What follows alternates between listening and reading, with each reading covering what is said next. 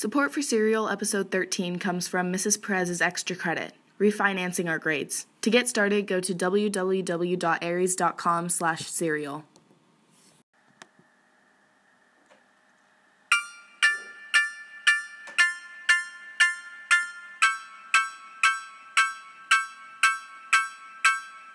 This is a Global Tel-Link prepaid call from Adnan Syed. an inmate at a Maryland correctional facility.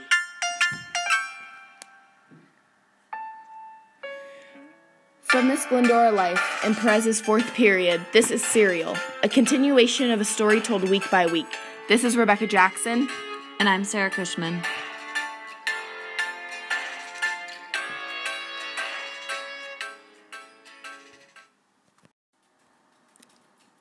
For the past 2 months, we have been investigating the case of Adnan Syed and the murder of his ex-girlfriend, Heyman Lee.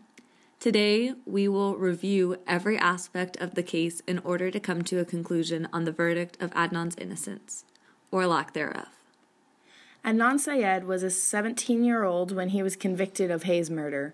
She was a senior at Woodlawn High School in Baltimore, Maryland. On January 13, 1999, Hay left school to pick up her cousin, but was declared missing after she never showed up. Hay was filed as a missing person until February 9, 1999, when her body was found in Lincoln Park. Cause of death, manual strangulation. The state put the case to rest after 2 trials, the first case ending in a mistrial, and the second case concluding that Adnan was guilty.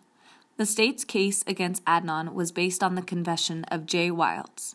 According to Jay, Adnan killed Hay in a Best Buy parking lot. Jay also admitted to helping to bury the body. The state supported his testimony by showing phone call records from that day. However, there were many holes in Jay's testimony. For example, his timeline from that day did not completely match up with the call log. Jay stated that Adnan himself went to Patapsco State Park to smoke weed. However, the phone calls made from Adnan's phone pinged towers far away from the park. Weird, right? Jay also had many inconsistencies in his story. To be specific, he had 8. 8 times Jay said one thing about what happened, only to have it change or altogether disappear later on. Some details were just small things, such as changing which mall he went to that day, but other parts were significant details, game changers, parts of the day that he would not have forgotten. One such part of the day was when he saw Hay's body. In the original version, Jay claimed Adnan had shown him the body in the parking lot of a strip mall. In a later version, Jay claimed that he had seen Hay's body in the Best Buy parking lot. How do you forget that? It makes you think if Jay is actually a reliable source. The one thing that this proves is that Jay is in no way reliable and consistent enough to be the basis of Adnan's conviction. Although parts of Jay's recollection of January 13th are shaky, there is some truth behind the state's case. First of all, Jay was able to tell the cops where Hay's car was.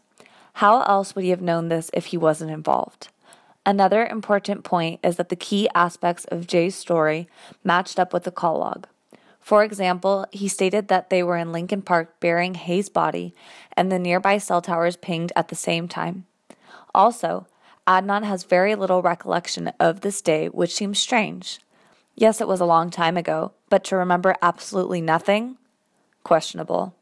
Considering this was the day that his ex-girlfriend went missing and the day that he got a call from the police, it seems strange that Adnan can't remember much about that day. In a phone call with Sarah, Adnan testifies. I just can't explain it. I can't remember what happened that day. It was just a normal day, you know what I mean? But it just seems like the day your ex-girlfriend went missing would be a day you would remember. I wish I could remember something, but I just don't. Fishy, right? Finally, the Nisha call. This call happened in the middle of the day and lasted 2 minutes and 22 seconds. Nisha knew Adnan, and Adnan only. So this proves that Adnan was with his phone in the middle of the day when Jay testified that they were together. If Adnan was innocent, it seems pretty unlucky for him that so many things would line up against him on that day. So, what is the truth here? Because it certainly cannot lie in the unstable case that Jay presented. However, his story cannot be entirely discounted. Where does this leave us? What is the conclusion? What actually happened on that fateful January day? The truth is, we really don't know. We do not have enough evidence to prove the truth either way. But one thing is for certain.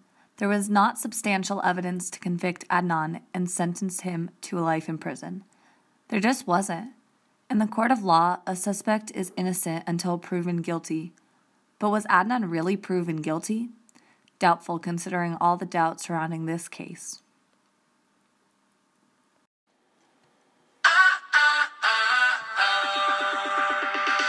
A big thanks to Sarah Koenig for putting in the time and effort to research this case. And to our listeners for listening, and Ms. Perez for extending our deadline. Script for Serial written by Sarah Cushman, editing by Rebecca Jackson. And fact-checking by Rebecca's abuelita. Thanks for listening. Thanks. Now it's your turn. Listen to our bloopers. This is a Global Tel Link prepaid call from. I don't. Makes you think if this J... I can't even say that part. Why is that so weirdly written? I don't know why I can't say that part. It makes sense. sense. It's still going. Makes you think if this J guy is actually a reliable source. I said that's so weird. But one thing is for certain. There was not substantial evidence to convict Adnan and sentence him